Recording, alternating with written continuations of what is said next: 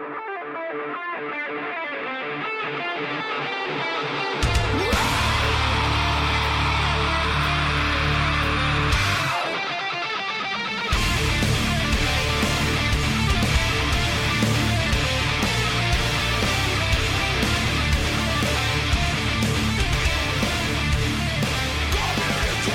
right, let's do this shit. Let's do this! Fuck it, we'll do it live! Here we go. Today is Sunday, December 6th, 2015, and this is episode 141 of the Defensive Security Podcast. My name is Jerry Bell, and joining me today, as always, is Mr. Andrew Callett. Jerry, how are you, sir? Good to see you. Likewise, how are you? Good, good. I know we kind of took a bit of a week off there due to Thanksgiving and other crazy stuff going on, but we're back. Yes, indeed we are. And coming up to the holidays here, at least in the States, I imagine it's going to get a little busier. So, we might be a little sporadic in our recording over the next couple of weeks, but we'll do our best. That's right. So, just before we get into everything, the thoughts and opinions we express on this podcast are ours and do not represent those of our employers. And I also wanted to announce some important changes to the podcast today. I mentioned this on Twitter, and it's apparently, it's gotten some mixed reactions, I guess. We have a sponsor now, and so we're gonna go ahead and play that spot right now. Frank's Funeral Services, catering to all your final needs. Frank's Funeral Services, we're waiting for you. All right, so there you have it. I for one appreciate the free casket that we've been given as from our new sponsor.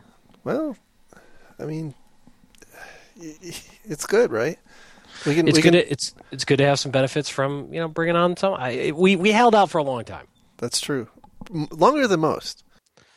This may impact our editorial comment around the funeral industry, though, and we have to admit it up front. We have to be transparent. All right, so yes, moving on to more serious endeavors. Our first story tonight comes from ZDNet, and the title is VTech Hack Gets Worse, Chat Logs, Kids' Photos Taken in Breach. So the story here is this actually happened about a week and a half ago now. By the time you're listening to this, this company VTech makes a number of kids' toys, including some tablets focused at kids. And apparently, there's an app store where you can download and install apps on these kids' tablets, and also has some functionality where parents can leave voice and text messages for their kids, and I think that kids can respond back.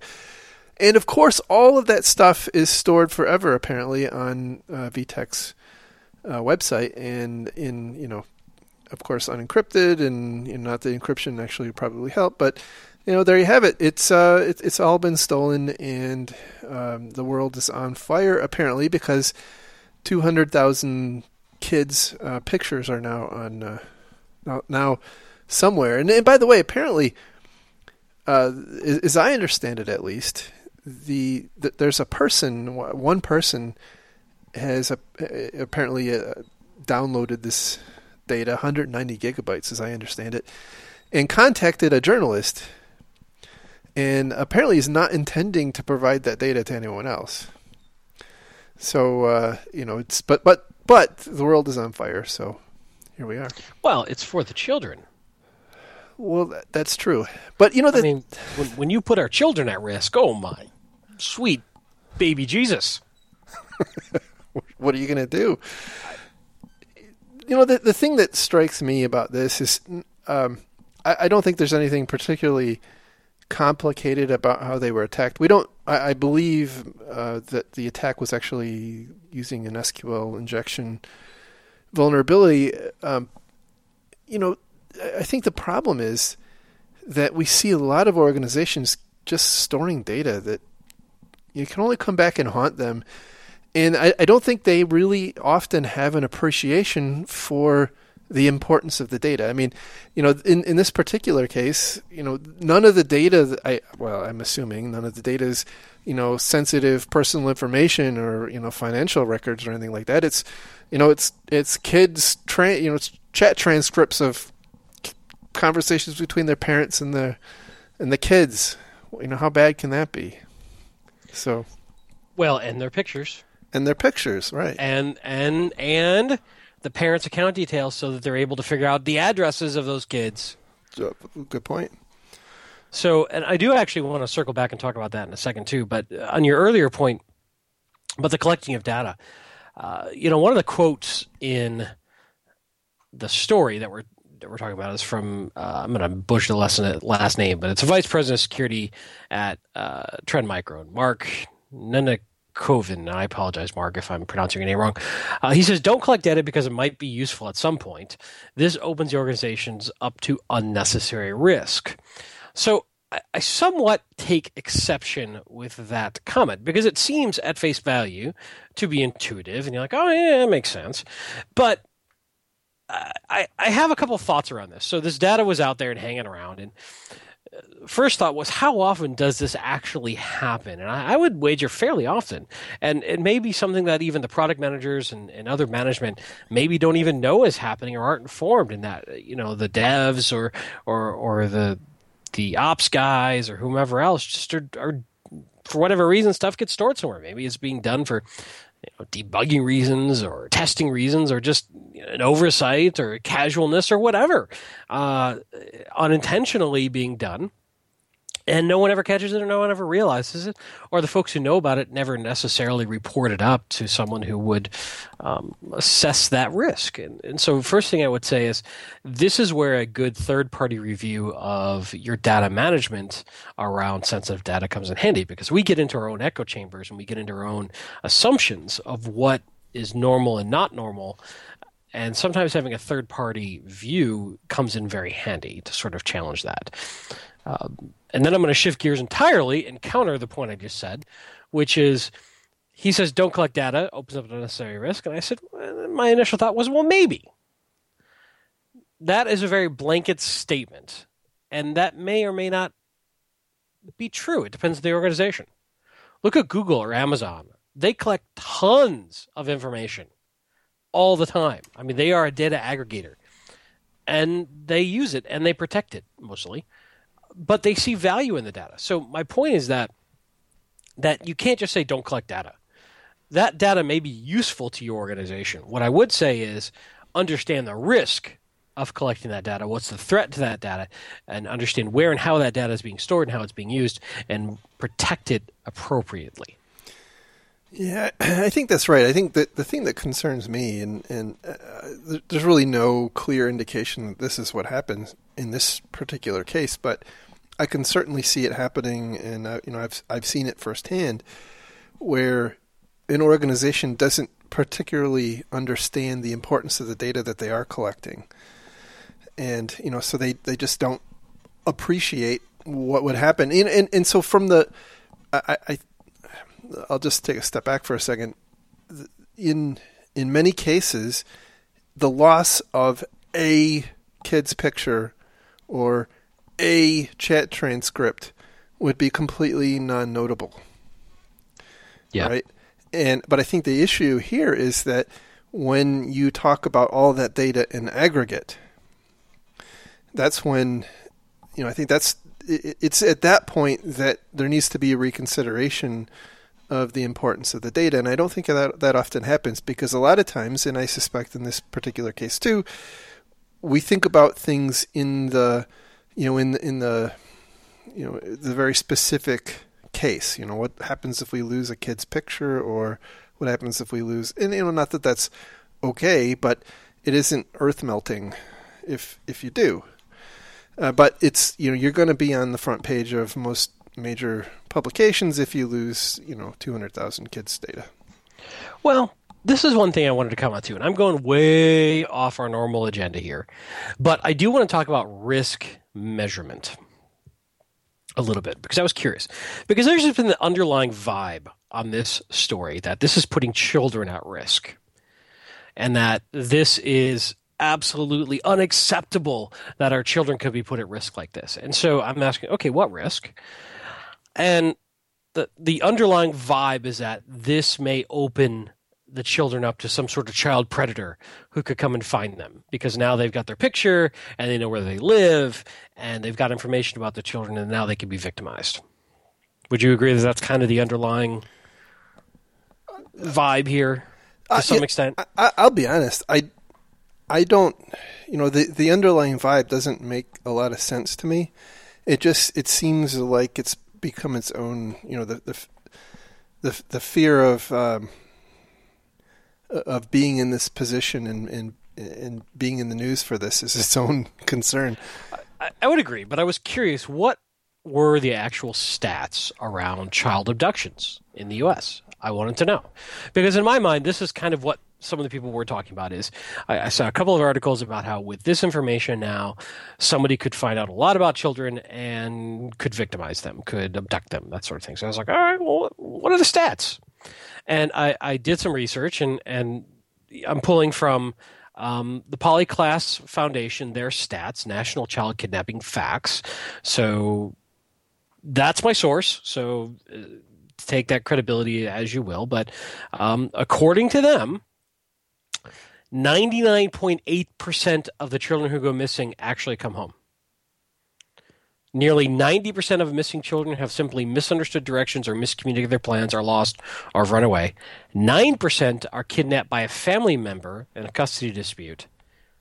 3% are abducted by non-family members, usually during the commission of a crime such as robbery or sexual assault.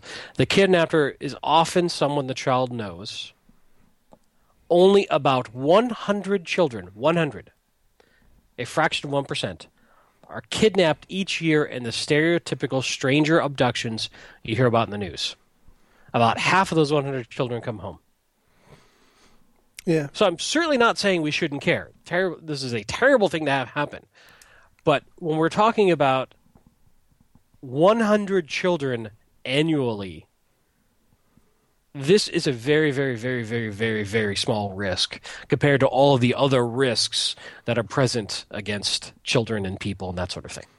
And we are not measuring this risk correctly against other risk. It is a very high-profile risk. It is a very scary risk, but it is not a very likely risk. Not to downplay it for those this happened to, but what I am saying is the chance of this happening, it's like the old guns versus swimming pools, what's more dangerous to a child? And this was presented in Freakonomics. And I cannot remember the actual stat, but it turns out swimming pools are far, far, far more likely to kill a child than a gun. But we viscerally react more to the gun than the swimming pool, and we don't measure the risk correctly. Now, why am I bringing this up? What does this have to do with the price of tea in China? It goes to the same problem we have in information security, which is I don't think we use good, solid metrics and data to actually measure threats and risks in organizations. We react to emotionally sexy stats. Or not stats, but events. I definitely think you're on something there. No question about it. I will say that I don't think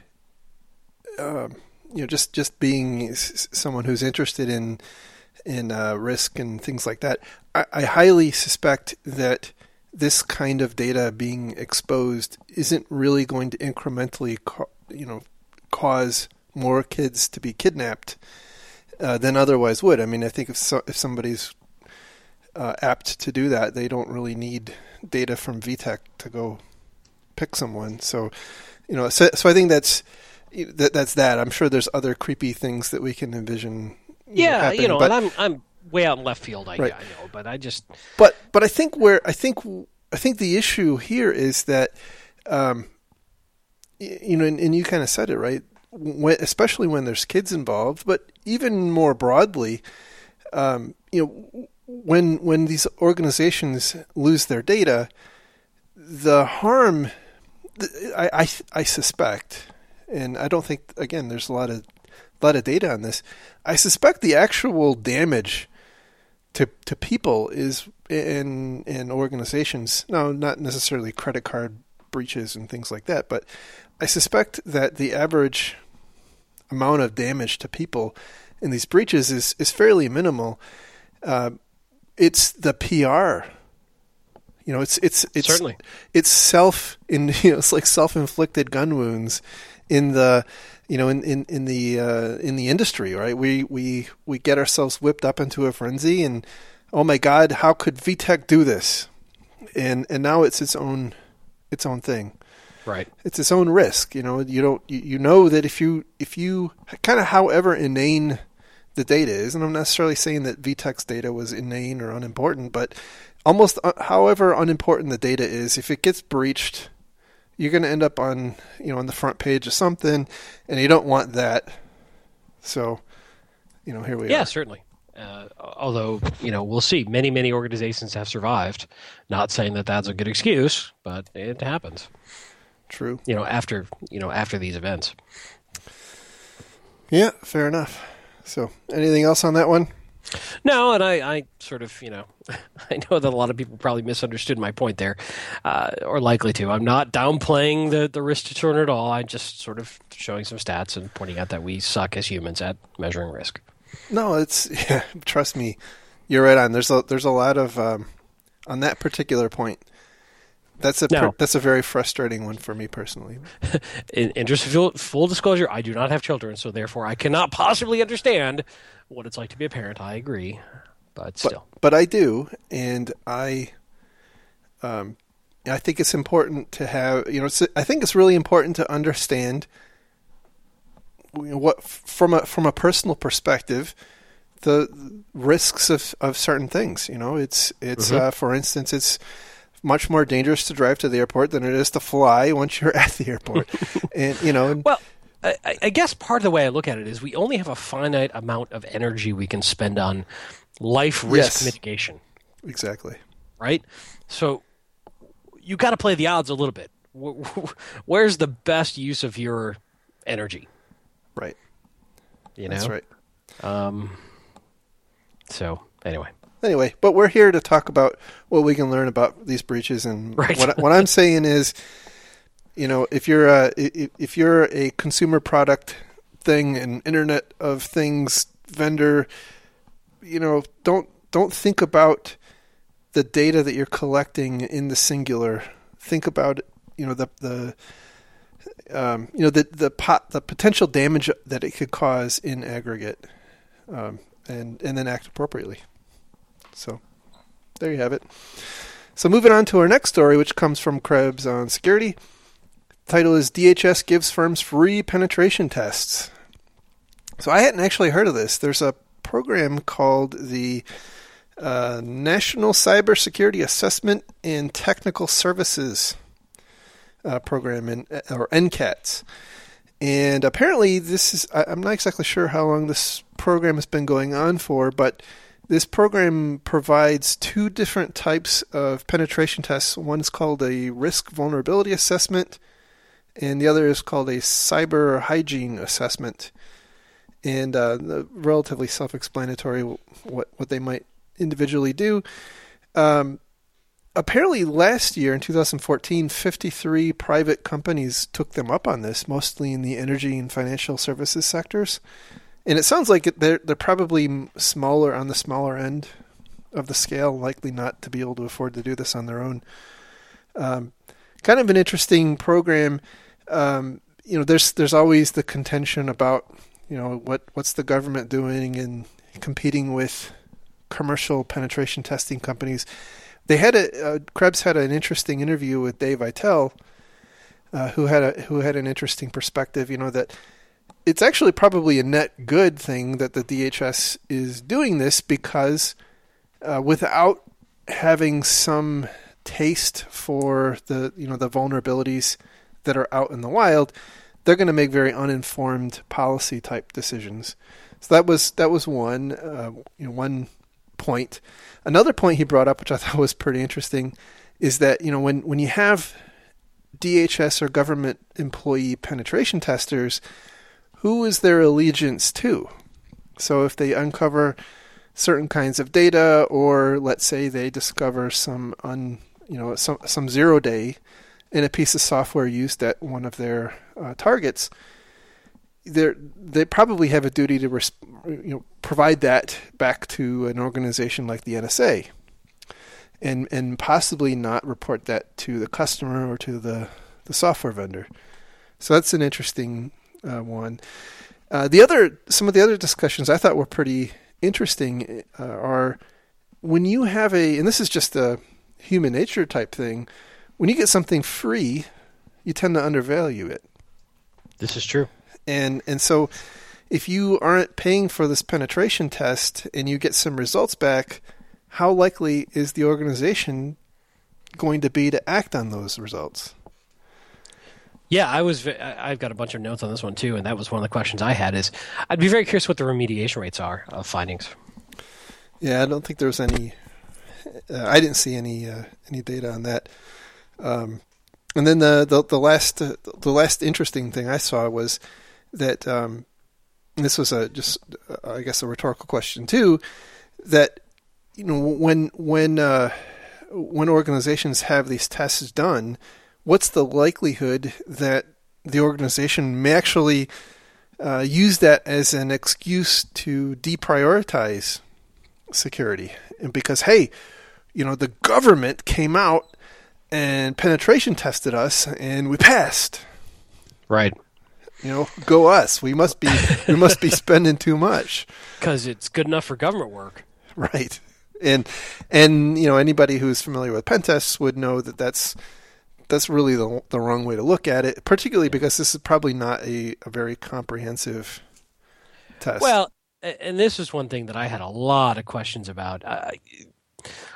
I guess at the start, it's better than nothing, right? It could be raising awareness for certain organizations that wouldn't otherwise be doing or caring about these things. So for some organizations that otherwise wouldn't do this for themselves, that's probably a positive. But this is fraught with all sorts of peril that could or could not be mitigated depending on how well they've put this together. I don't know. I'm curious who's actually conducting these pen tests and vulnerability assessments. Are they government employees? Are they contractors? Are they third parties? One thing that I've seen in my many years in this industry is that not all pen tests are created equal, or vulnerability assessments are created equal. That is a broad category. And it really comes down to methodology, scope, intentions, rules of engagement, the experience of the testers, the tools they're using, how good are they at hand coding, their own exploits to test, how good are they at moving off just normal pen testing tools and do manual assessments. And in fact, one of the stats from the report was that manual testing was required to identify 67% of the vulnerability findings, as opposed to off-the-shelf automated vulnerability scans, which is interesting. That's both tells us they are doing some manual testing and also is a bit of an indictment of the automated vulnerability tools they're using. Are they doing authenticated scans? Are they doing unauthenticated scans? Are they doing true black box pen testing? Are they doing gray box, white box? Do these guys have any understanding of the business risk and what these assets are doing so that they can communicate that in the reporting? I mean, one thing that I found that matters a great deal in a pen test is the usefulness of the report that comes back from those pen testers. Or are they just throwing a bunch of vulnerabilities at somebody? I don't know. Again, it's better than nothing, but it may not be everything. And frankly, we have to get away from this concept of using, hey, we get a pen test once a year and we're good. I really am a big believer in moving into this continuous compliance, continuous testing kind of methodology. Now, it doesn't mean if you can only afford a good quality pen test once a year, that's better than nothing. Don't get me wrong. But throughout, when you're not doing your pen test, you need to be constantly looking for vulnerabilities with some sort of tools and not just trying to fix it once a year, in my opinion. But, that was kind of my first thought is there's a lot that is left open when you start talking about pen testing, when you really dig into it. And this is one of those great sound bites, and it makes sense if you don't know a lot about doing pen tests and doing vulnerability assessments. But I don't know. I don't know enough about the program to really vet it, but it's better than nothing, I suppose. Yeah, and they didn't. I don't think they didn't agree to be interviewed about the DHS didn't agree to be interviewed about the program. So I think there's a lot of open questions that we really don't have answers for. But for instance, is there an upper bound on how much the DHS is willing to spend on your test? Right.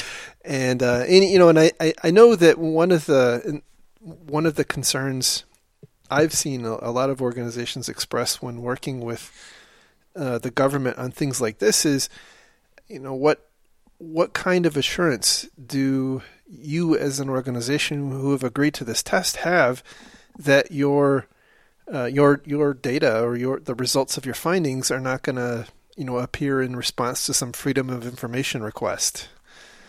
Well, and the other thing that was brought up here, too, is what if they find a new O-Day in something, and do they tell you, or do they report it to the CIA or the NSA? Yeah, exactly. Right.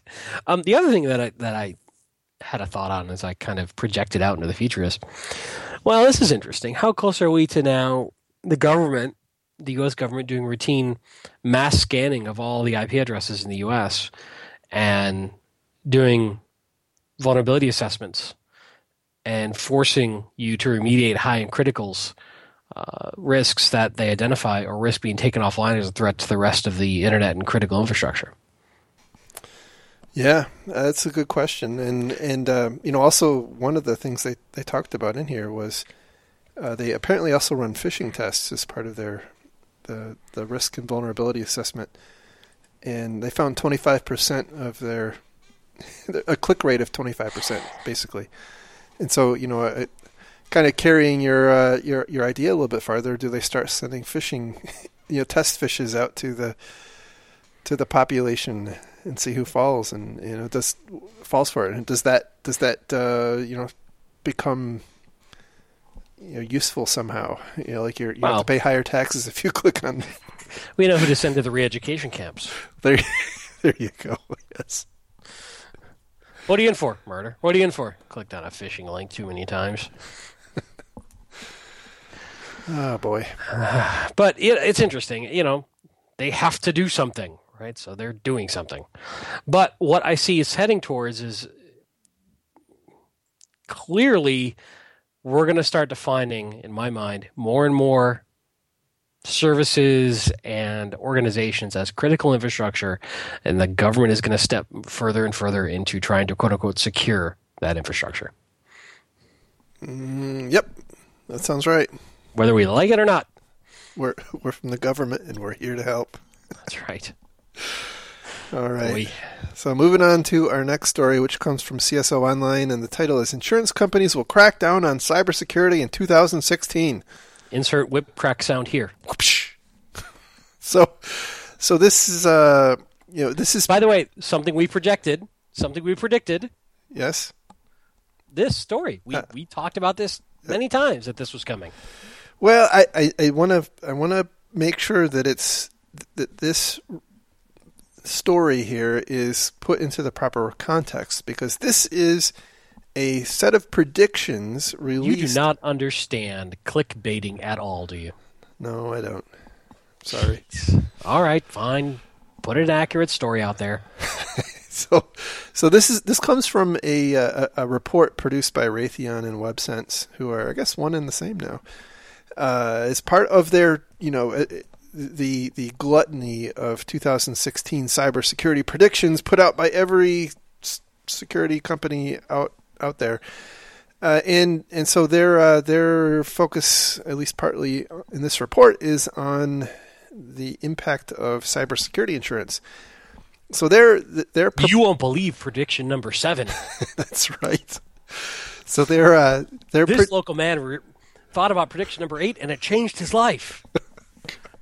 Prediction number 6 helped this lady lose 372 pounds. And then you won't believe what happens. Okay, I'll stop. Sorry, go on. Yeah, let me know when you're done.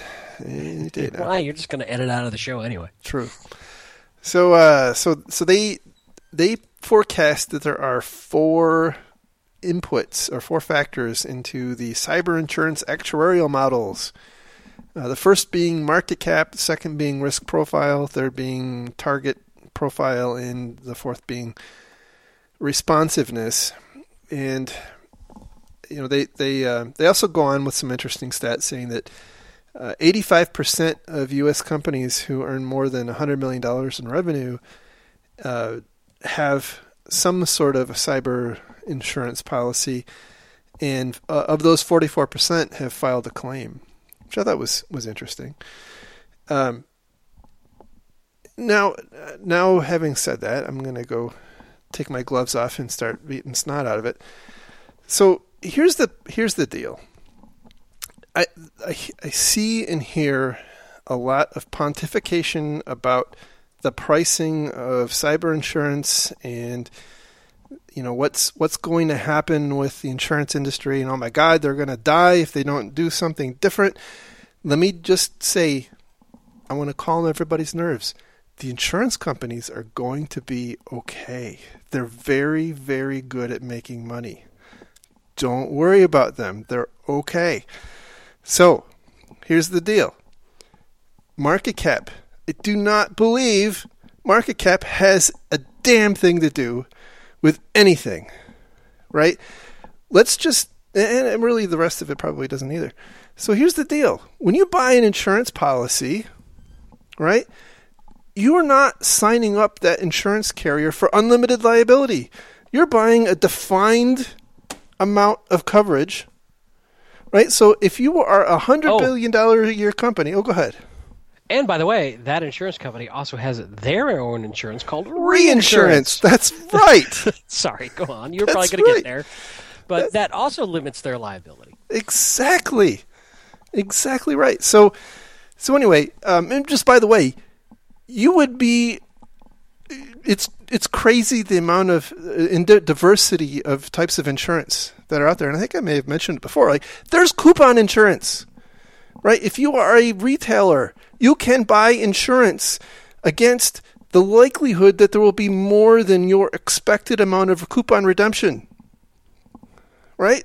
Seems reasonable. So, this is not. I've seen extreme couponers in TLC. You need that kind of insurance. Right. A lot of game shows use insurance. So this is not a a really odd thing. But anyway, getting back to where I was going. It doesn't matter if you're a $100 billion a year company. If you buy a $50 million policy, doesn't matter. The insurance company's liability is limited at the amount of the policy, right? And minus whatever the deductible is. The only thing that really matters is what's the likelihood that they're going to have to pay out. Indeed. Now, I think what we have been arguing, or not arguing, but discussing over time, is do insurance companies truly understand cyber risk? Oh, I said the cyber word. And can they adequately measure the actuarial tables of InfoSec risk as opposed to other risks that they measure? Yeah, how likely is it? They need to know how likely is it that they're going to have to pay out, and are there different factors in different kinds of companies that will influence the amount of times that they'll have to pay out, and the percentage of the insured limit that they'll have to pay. And I think one of the things that gets lost in the noise, even though they actually have it here in the article, is that for a $100 million policy, the average deductible apparently is $25 million, which basically means that if you lose a bunch of money, if you're Target and you lose hundreds of millions of dollars in a breach, you got to pay the first $25 million out of pocket. You can only start filing a claim from $25 million up to $100 million. That $25 million is pretty motivational. And we thought our health insurance deductible sucked. Yes. So there's a quote in here, which I think is, let's see, where is that? Insurance companies put in high deductibles that will get rid of most of the lower level breaches. They only want there to be, they only want to be there for the big stuff. It's like getting health insurance, but it only covers cancer. No, it's not only like insurance that covers cancer. It's like catastrophic health insurance.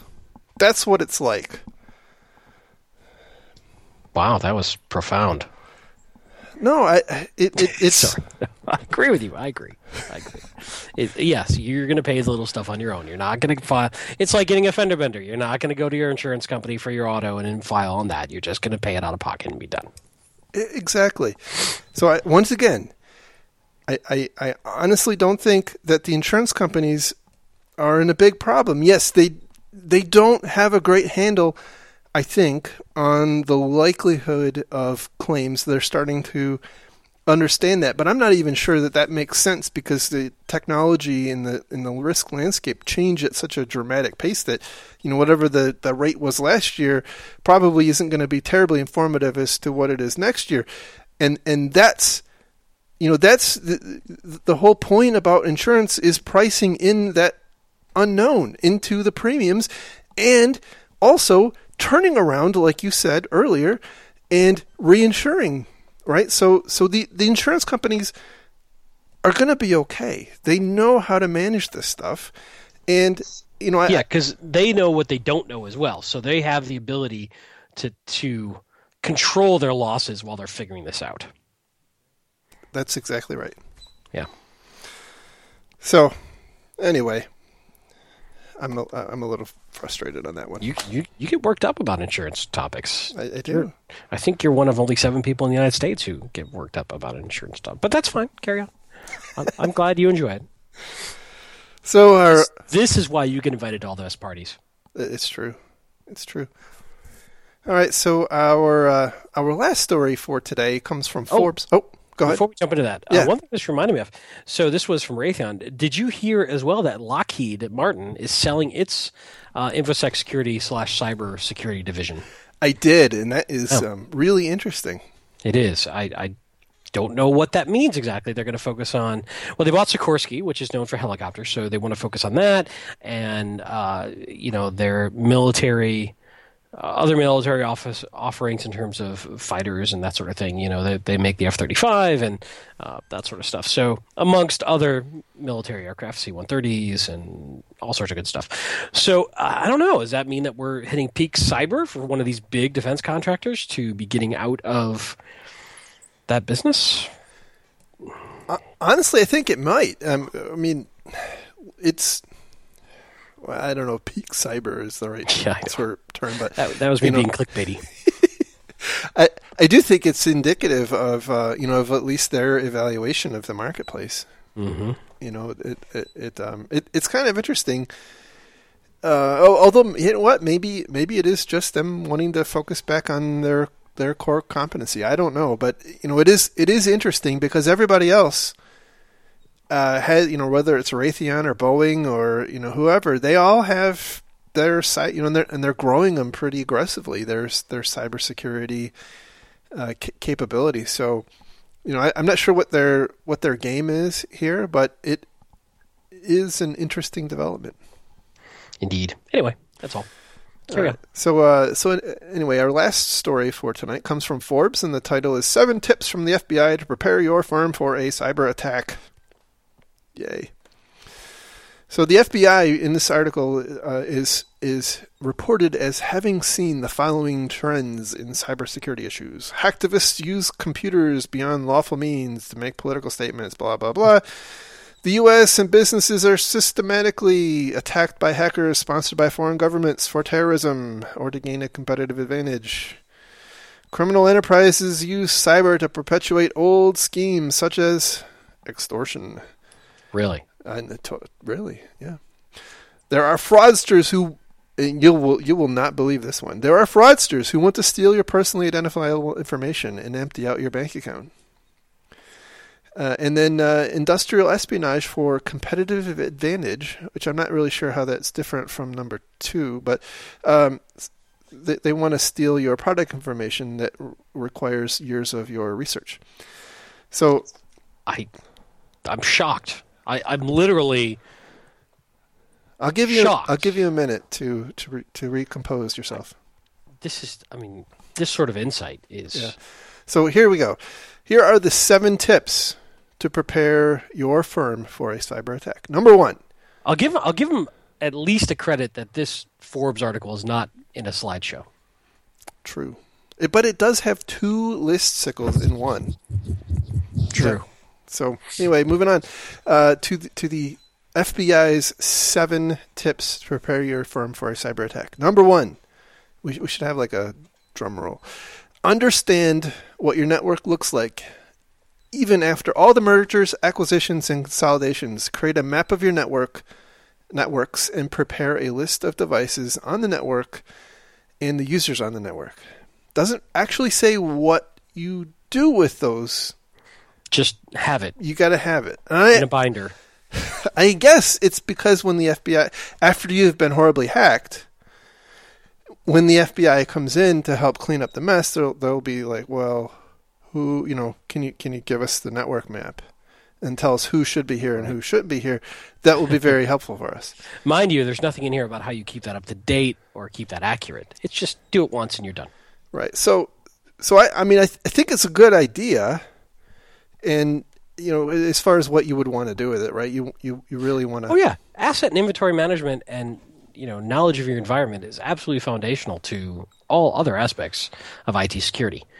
However, they're making it sound like a once point-in-time activity, and it is not. Yes. So and that's kind of frustrating to me because all these things tend to be like platitudes. These lists are so consolidated. All we got to do is create a network map and a list of user IDs. Number 1, that's really hard to do and keep up to date. Number 2, it doesn't actually accomplish anything. You have to do something with that data. Anyway, the number 2 recommendation: back up your data routinely and store it off-site. And I would add offline. Right. And I would add multiple revisions for crypto lockers. Yeah, that's right. That's right. And don't negate the data that's stored on your employees' laptops. Indeed. So moving on to number 3. Know where your most important data is being held. Think about where it should be held and the protocols that gain access to that information. This is boy. I don't know any. Just breathe, Jerry. Just breathe. I don't know any. I mean, this is again another platitude, right? I don't know any company. I've never heard of any company that knows where its data is. I mean, okay, but it doesn't mean you don't try. I agree. At the base, there's value there. It's not that easy. Correct. Right. And also, what do you do with that knowledge? Right. What's the point? They're forgetting that. They're just making this assumption that you know what to do with it once you have this knowledge. And then it's like, right. Okay, and it's missing the and then. Right. Okay, so number 4, develop policies for cybersecurity. What policies govern the use of data and network by employees? Train your employees on use policies. Define where your logs and data are being held. List applications running on the network, including applications developed in-house. Helpful. And then, right. Okay, maybe we should define what policies are good versus bad. Because you can have a policy that says, sure, share all of our private data on an open Dropbox site. That could be a policy. Yes. Yeah, exactly. So, these lists frustrate me. So number 5, be aware that bad actors could already be in your system right now and have been for a long time. Make sure your IT departments are aware of updates and are patching vulnerabilities in your systems. Those are 2 completely distinct tasks and have very different focus and ways of executing. Those should be 2 different items. And again, it doesn't tell you, okay, so if they're already in, what does that mean? Look, as long as you keep your systems patched and you run antivirus, you shouldn't have any problems, right? My God, Jerry, why are you not our cybersecurity czar? Oh, boy. Number 6, develop a response plan in the event of an attack. Have a plan to work with your attorneys, PR firm, and your board of directors. Have a team of forensic experts and outside firms available. Now, I mean, those that actually has a. I mean, there's It's actually reasonable. yeah. There's actually an also there, right? Which is good.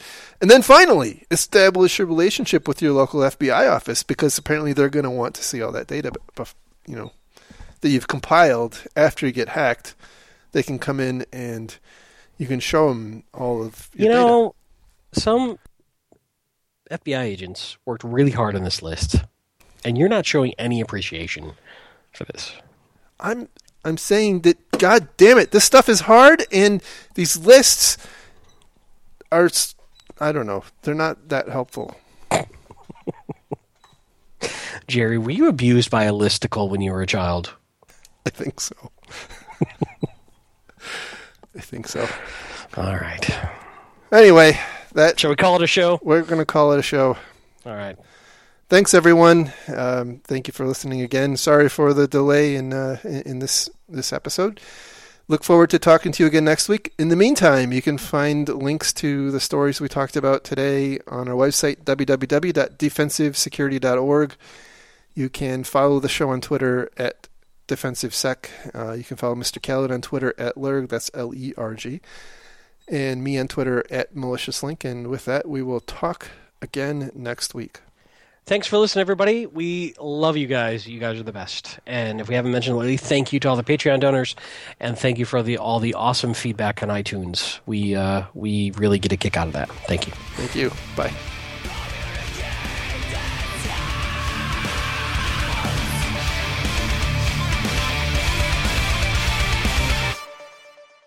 Bye-bye. Bye-bye now. Bye-bye. Bye-bye. Bye-bye. Bye-bye. Bye-bye. Bye-bye. Bye-bye. Bye-bye.